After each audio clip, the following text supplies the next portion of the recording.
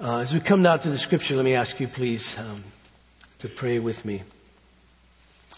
Father in heaven, again, we come before your word and we're amazed and grateful that you've granted to us in this way your word, that we may have it before us and read it and meditate upon it, and from it receive grace upon grace.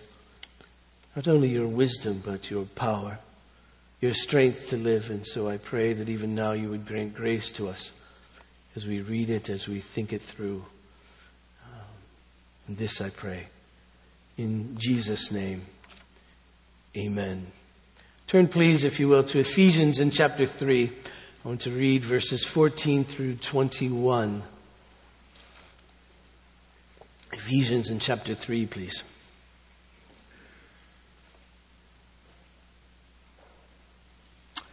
This is the word of the Lord.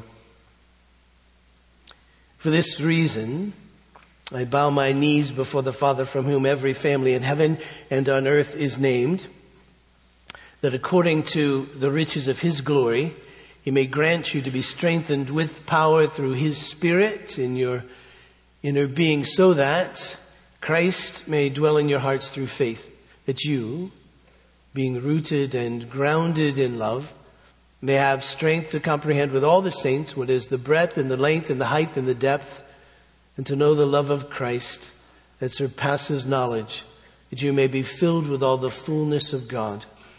And now to him who is able to do far more abundantly than all we ask or think, according to the power at work within us, to be glory in the church and in Christ Jesus throughout all generations, forever and ever.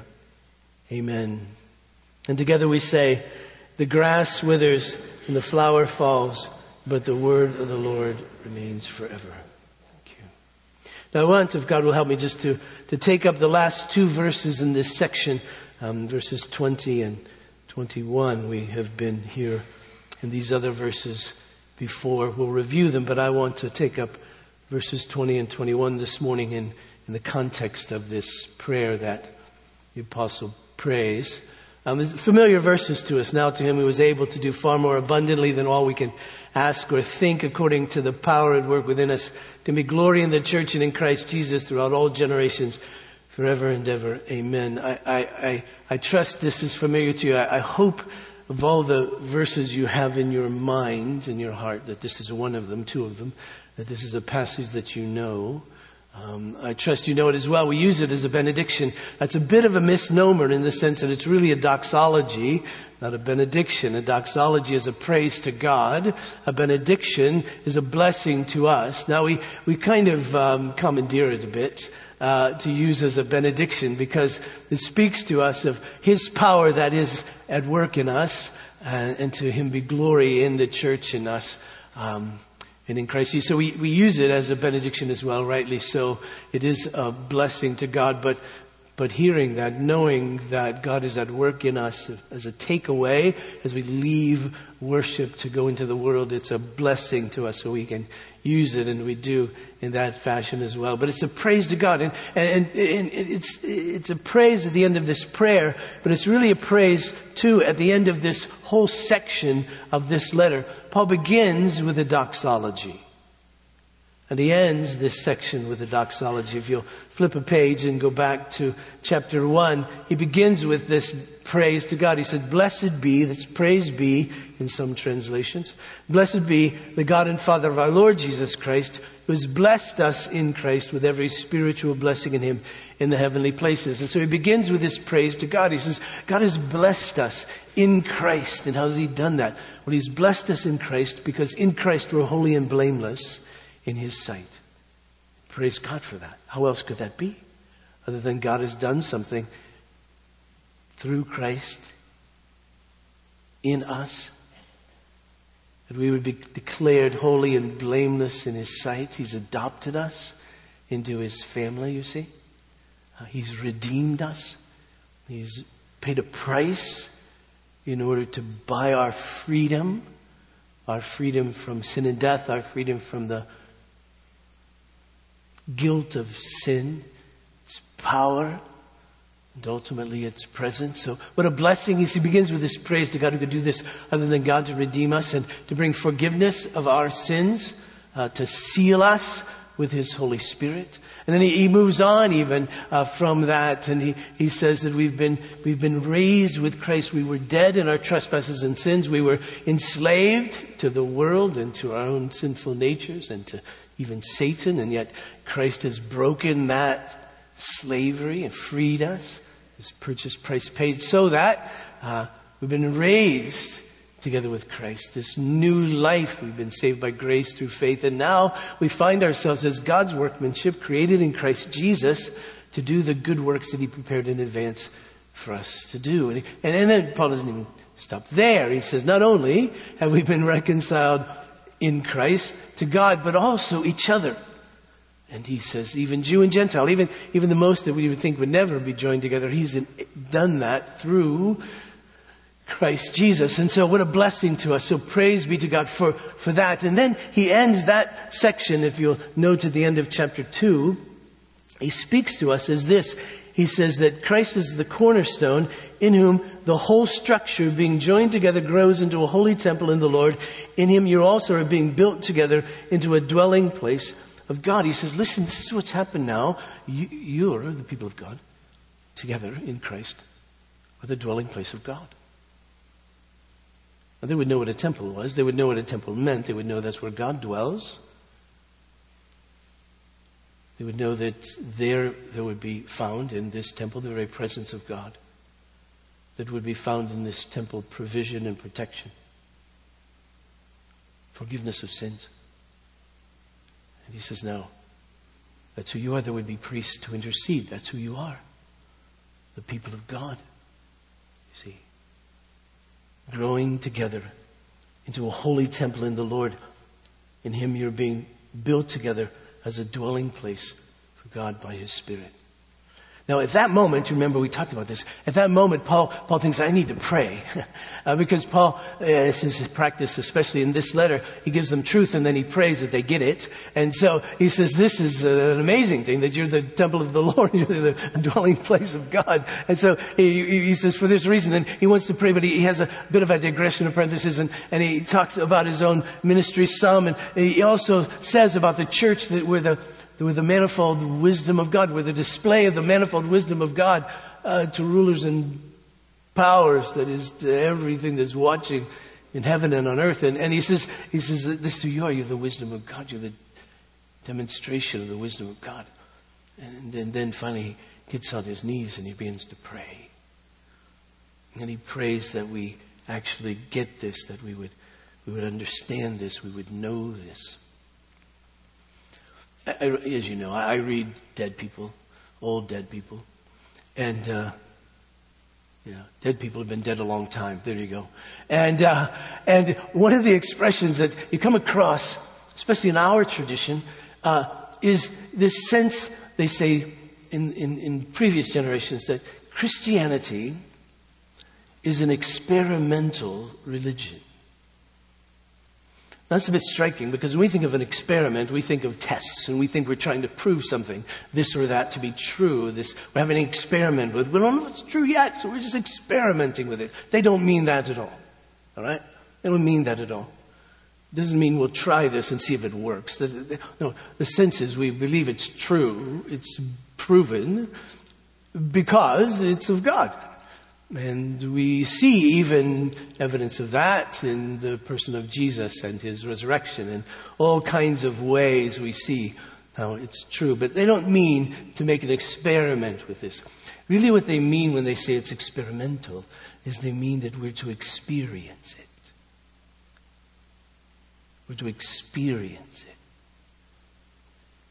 Yes, it is true. And yes, we assert that it's true. We believe that it's true. We know that it's true. But they say, but do you really know it? How do you really know it? Well, we know it because it's been revealed to us. We have it in the Scripture. We know it because it's been taught to us, and we see it in the person of our Lord Jesus Christ. I mean, we know it's true in that sense, and that's all good, and that's all necessary, and we need to know that. We need to understand who God is, and we need to know who we are in Him, and all of that. And we should be able to take multiple choice tests and pass them, and we should be able to spout it out, and we should be able to declare it, and all that. All that is true. But he says, but you know that. In other words, has it worked in you? Have you experienced it? You see.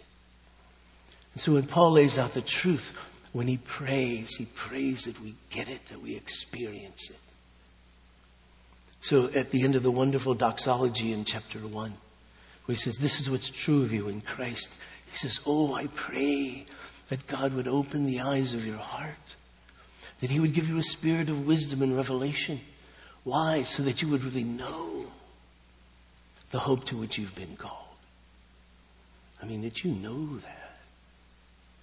You've experienced the work of Christ in you in such a way that you know this hope. It's your hope. You know hope apart from this. That you would know the riches of the glorious inheritance that is ours. That you wouldn't have just read about it, but you'd know it, you see. And that you know the power that's towards all who believe. That you wouldn't have just read about it and assent to it. I know there's power, but you go, I know there's power. I know it because I've experienced the power of God. I know it, you see. And so he's doing the same thing here in this prayer as we talked last Sunday, but it's just so profound that I can't help think about it again. And he says that all of this is true, that you really are the dwelling place of God. Now I want you to know that. I want you to experience the dwelling of Christ in you and among you. I want you to really know, to experience what it is to be this temple, this dwelling place of God. And so he prays. He says, for this reason, I bow my knee before the Father from whom every family in heaven and earth is named, that according to the riches of His glory, He may grant you to be strengthened with power. And so, as we said last week, he's praying that they be strengthened and be strengthened in their inner being. All right? Now, Paul could simply pray about circumstances and change their circumstances. God, make their circumstances better in some way. Paul himself is in prison. We wouldn't think poorly of him if he added to this prayer, and by the way, I'd like to get out of prison. Can you make that happen? Right? It's made it happen before in different senses. So, but he's not praying about circumstances. Paul can say, I've been beaten a bit. I'm sore. I'm tired. I've got infections in my body because of the beatings that I've had. Could you please take care of that? He doesn't pray that. He could pray that. But he says really what's important here, what's really only you can do, God, is to change us inside in our inner being. So strengthen us. Strengthen us. Two things. One, so that Christ may dwell in our hearts through faith. And as we said, we know that as believers in Jesus, Christ does dwell in us. But Paul is saying, I want you to know that. He does dwell. That's a fact. That's true objectively. Now, subjectively, I want you to know that. I want you to know that He's dwelling in you. And we said too, please remember that this word dwell, as you read this later, this word dwell, circle it. This word dwell means to dwell permanently. That means to make His home there. And so he says, I want you to experience the dwelling of Jesus in you. And by that I mean, I want you to experience His remodeling of your life, right? That there are days that you know as well as I know that we would refer to as demo days, right? He's demolishing stuff in us, right? He's taking out our pride. And He's ripping it off the walls, sometimes it feels, right? Throwing it to the curb. And He's putting in humility. He's taking out our bitterness. And He's putting in forgiveness. He's taking out our fears. And He's putting in peace. He's taking out our anger. And He's putting in patience. See? So He says, it isn't just reading about it. And we know this, of course. It's about living it. It's about knowing it. Because it's about, through His Spirit, Christ dwelling in you. Therefore, through His Spirit, Christ having dealings with you. And the same thing in the context of our church life, of course. That's what's happening among us. That He's dwelling here. Which means He's joining us together. And even along the rough edges. And so some of those edges need to be polished to really fit better together. And so He's doing that, you see.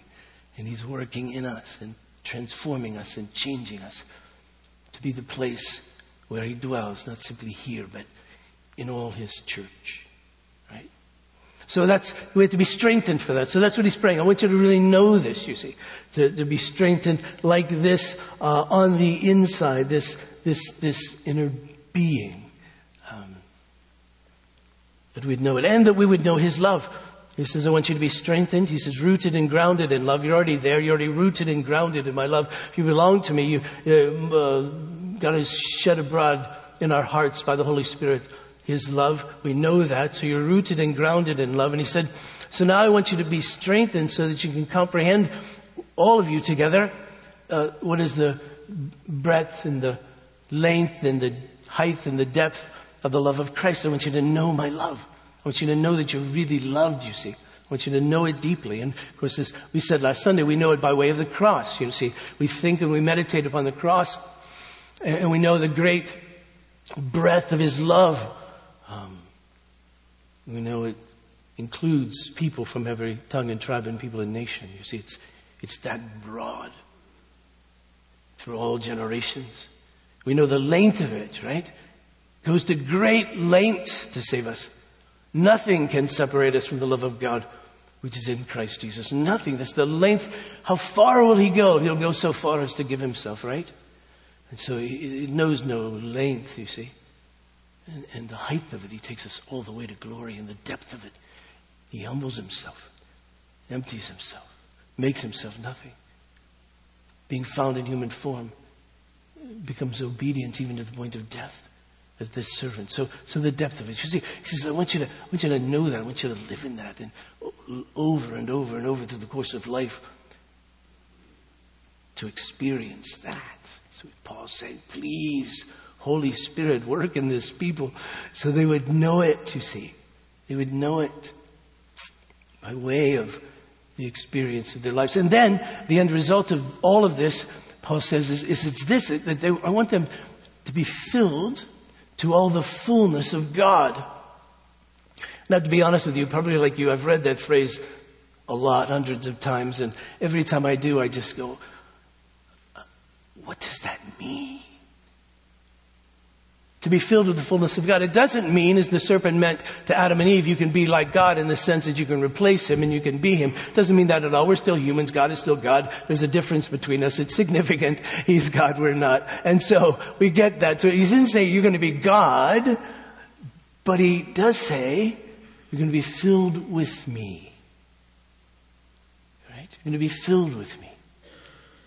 And He says you're going to be conformed to my image. You were made in my image. That was broken by sin. And now what I'm doing is I'm making that new. And so the end result of this is that individually and corporately as His people, we're going to be restored. The very image of God in us, that people should look at us individually and especially corporately and have this sense of God about us, that they'll see God. Remember what Jesus said, they'll see your good works and glorify your Father who is in heaven. You see, that's what it's to be like individually, corporately. And so Paul's praying, oh God, please by your Spirit work in them in such a way that you're seen in them and through them and the people would know you because they know them, because As people would come to the temple, they would enter into the presence of God. When people come into your church, that they would come into the very presence of God, because the fullness of God would be in them. They would reflect you in such a way as your love and your forgiveness and all of that. And so that's what Paul's praying. And you get to the end of that. And what do? You see? Well, it might be that you think that'll never happen. It's one of those lofty prayers, that preachers pray and nobody listens to, and, all of that sort of thing. I've been a Christian a long time. How can that ever happen? Well, Paul doesn't have any doubt at all. That's why it's great to pick this doxology up after that prayer, because I would expect Paul to pray something like, well, Lord, thanks for your promises. I appreciate that. They're great promises. Thanks for them. But he doesn't do that. And even stops praying in some way that God would help us or strengthen us. He just gives him praise. And you get the sense that Paul is saying, he really is able to do this. That's why I prayed it.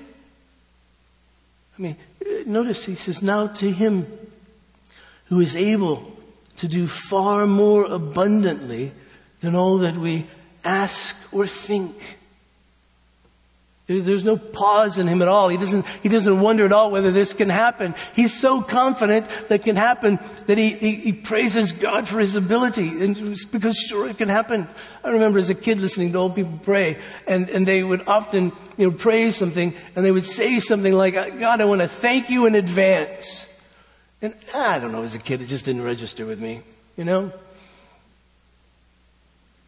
registers. These people were so confident in God that once they prayed it, knowing it's in His will, they thanked Him for it. They thanked Him for it. Now, whether their prayers were on target or not on target, I don't know. But I do know that they, as the apostle, had this great sense that no, this will happen. God will do this. I don't doubt it at all. And I wonder, as he broke into this doxology, if he didn't have it in his mind, I think there's some people in Ephesus who are going to get this letter that probably don't buy in. They probably don't think. So I'm just going to rush right in. I'm just going to launch right in to this doxology and give praise to God, because He is in fact able to do this. And we know on the one hand that He's able to do that because He's the creator of all things. A refrain in the Scripture, especially in the Old Testament, yet it's even on the lips of Jesus' mom. Nothing is too difficult for Him. Nothing is too difficult. He's God. Nothing is too difficult for Him at all. And so the apostle knows that, so he begins to pray now to Him who is able to do. And then Paul begins to invent words, because he doesn't even know how to describe the power of God. He doesn't even know how to describe the ability of God. And so you can see, he doesn't simply say that he's now to him who is able to do abundantly. See, that would be sufficient. In English, that's abundantly. Just abundantly, that's good enough. But then he says, well, it's not enough. So more abundantly. Well, how much more abundant is more abundantly? He says, but that doesn't do it either.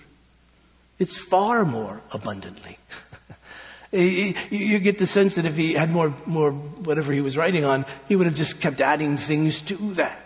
He could have spent all day just adding to that expression. And we see it in the versions that we read. In the King James, it's exceeding abundantly. In the New American Standard, it's exceedingly abundantly beyond. Right? And so how do we even describe this? He says, there isn't any stopping this at all.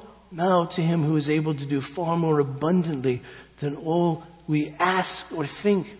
And at this point, if we really get what Paul is asking, we're going to say, how could you ask more than that? How could you ask that any human being could be any more than filled to the fullness of God? I mean, that's it. Doesn't that exhaust it? And he said, well, it's more than just, you would be surprised at what I'm actually thinking that I haven't even asked yet. Far more abundantly than all I could ever ask or think, you see. That could ever come into my imagination that God could do. Yes, of course, He's able to do all of that. He really is. You know, this wonderful passage.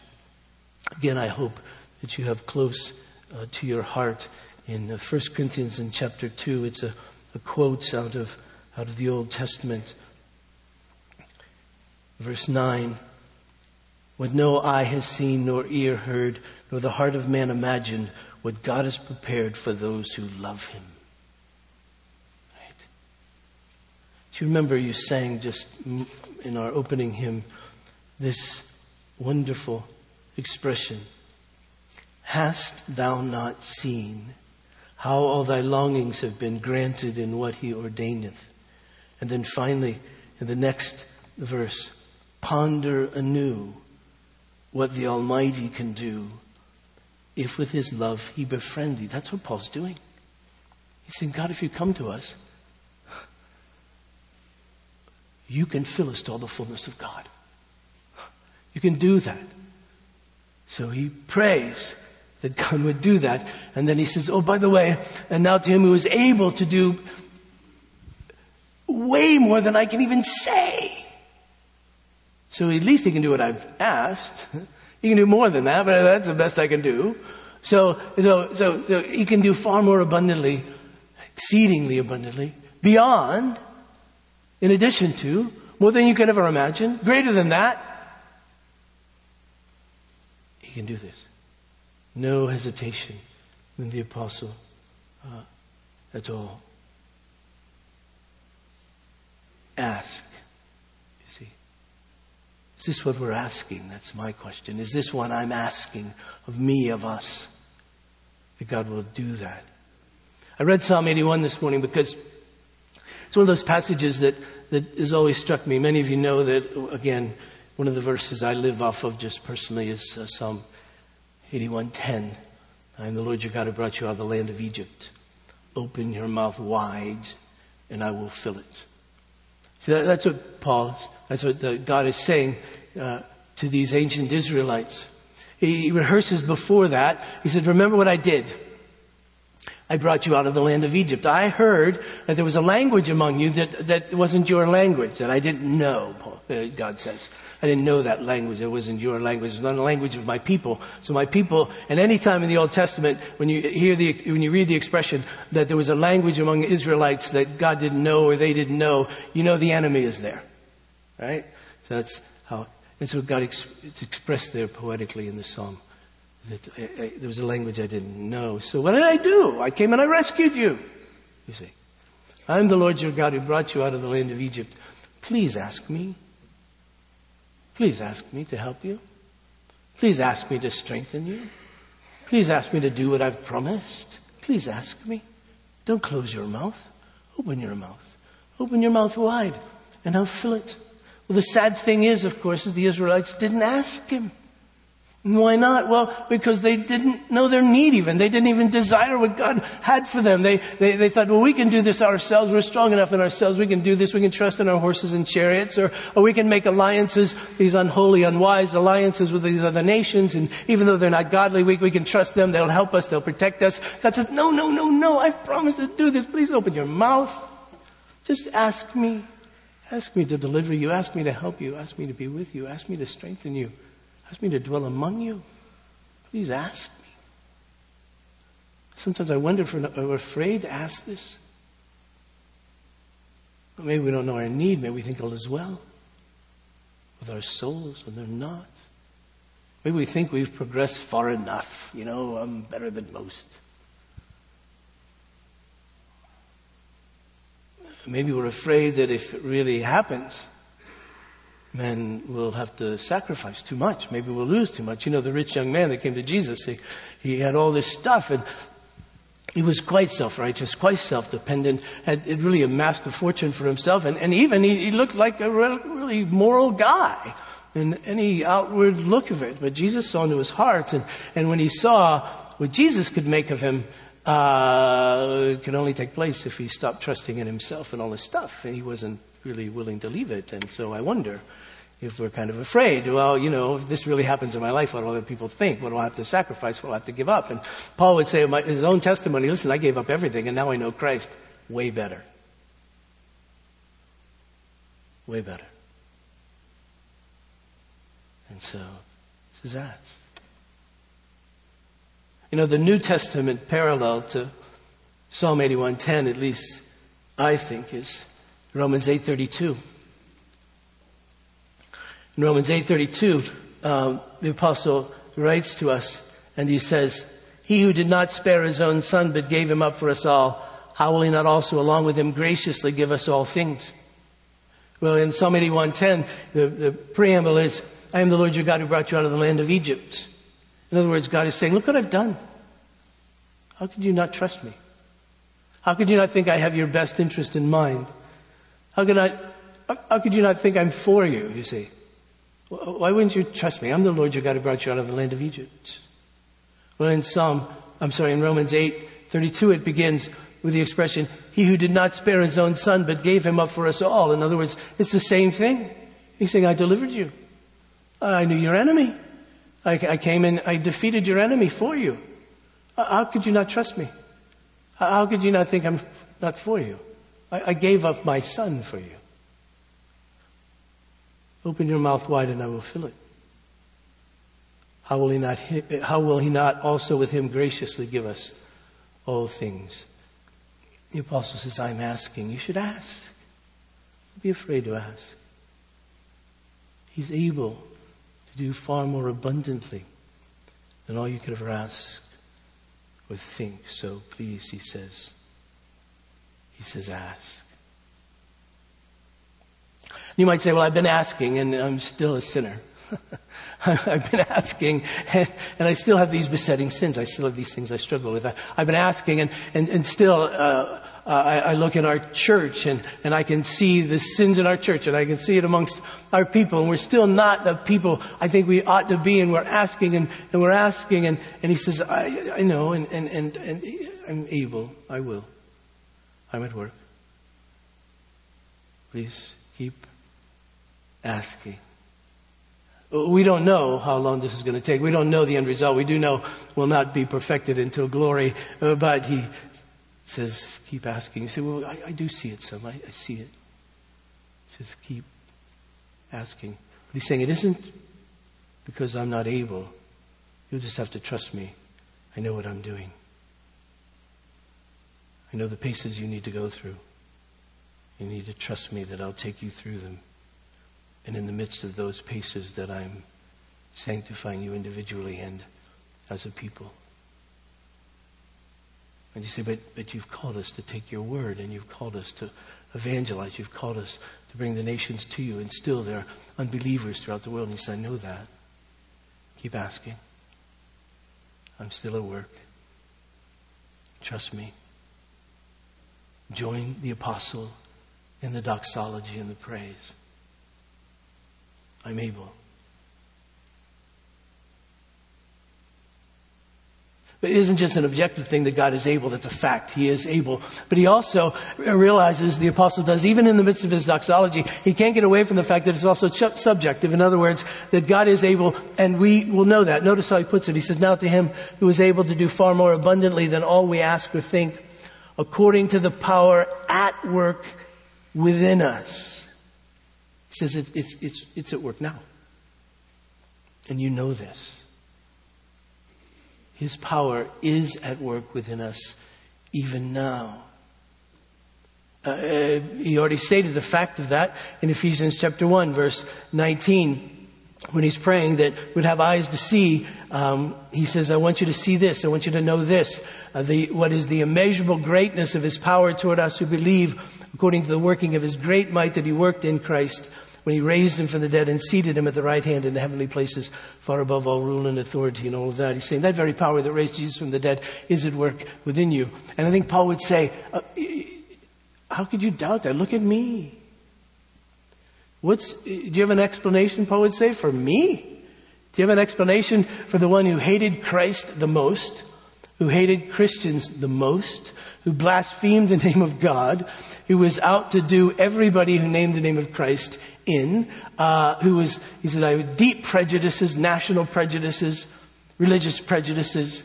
I was self-righteous, conceited, and all of that. How did this happen? Paul would say. And well, it's only because of the power of God at work. It's really at work. You see it. And how did you happen?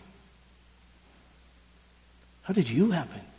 What overcame your unbelief? I mean, maybe a little less dramatic, Paul would say, than what happened to me. But it's no real less miraculous. No less the working of God. What overcame your unbelief? Why are you here? Why are you believing? You see, it's this God that is at work within you. Huh? This sensitivity that you have to sin. From whence did that come? Well, from the power of God at work within you. Why are you drawn to Him? It's His power at work within you. Why do you love Him? Why do you love these people, even in our imperfect ways? How do we love each other? Why do we have this certain affection for each other? When you find that someone's a Christian, why does that sort of just change everything? Why is it that you look at people and you are sad because of their lostness? Why do you look at people who don't know Christ and desire them to know Him? Why is it that you would risk anything at all to tell another about Jesus? Why is it that the primary prayer we have for our children is we know Him? Why is it that the primary prayer we have for family members who don't know Him is that they know Him? Why is it that the primary prayer and desire of our hearts for people who don't know Jesus is that they know Him? That regardless of what else is true, that's it. That's God at work within you. Paul says you already know that. You already know that He's at work, you see, within you. And so he says, rejoice in that. Give praise. Paul would write to the church in Philippi, and he would lay this out like this in chapter 2 and verse 12, right after what we read about the person of Christ and our profession of faith. Verse 12, he says, therefore, my beloved, as you've always obeyed, so now, not only as in my presence, but much more in my absence, work out your own salvation with fear and trembling. For it's God who is at work in you, both to will and to work for His good pleasure. He says it's happening. Just look. Just see it. It's happening. He really is at work within you. It isn't just that He's able. You know that He's able. Because you see it in the context and you experience it in the context of your own life. And then, finally, just quickly, he says, all right, now to Him who is able to do far more abundantly than all we could ask or think, according to the power at work within us, to Him be glory in the church and in Christ Jesus. You see, who else could be responsible for this? Who else could receive the glory for this? Who else could do this other than Christ? We don't get the glory for this. He does. And so it's only because of Christ. It's only because of the work that He does. So he says, Christ is to be glorified in the church always. He is the one who does this. And it will always be true throughout all generations, forever and ever. The church will be. Christ will be. Then the question is, can we end it like He ends it? Can we say what He said? And He ended it by simply saying, Amen. Now, when I was a kid, I thought amen meant the end. Right? Because that's what everybody said at the end of their prayers. They say amen. You go, oh, that's over. We can cough now. Or whatever it is, squirm, whatever it is we need to do. So the end. But it doesn't mean the end. It means yes. Because that's true. It means so be it. Can we pray this? Can we pray this? And can we praise God who is able? Now let's do it. Let's pray. Father in heaven, I pray for myself and for all of us gathered here and for your church, that you would, in fact, strengthen us with power in our inner being, that Christ may dwell in our hearts through faith, through trusting you, depending upon you, submitting to you, loving you,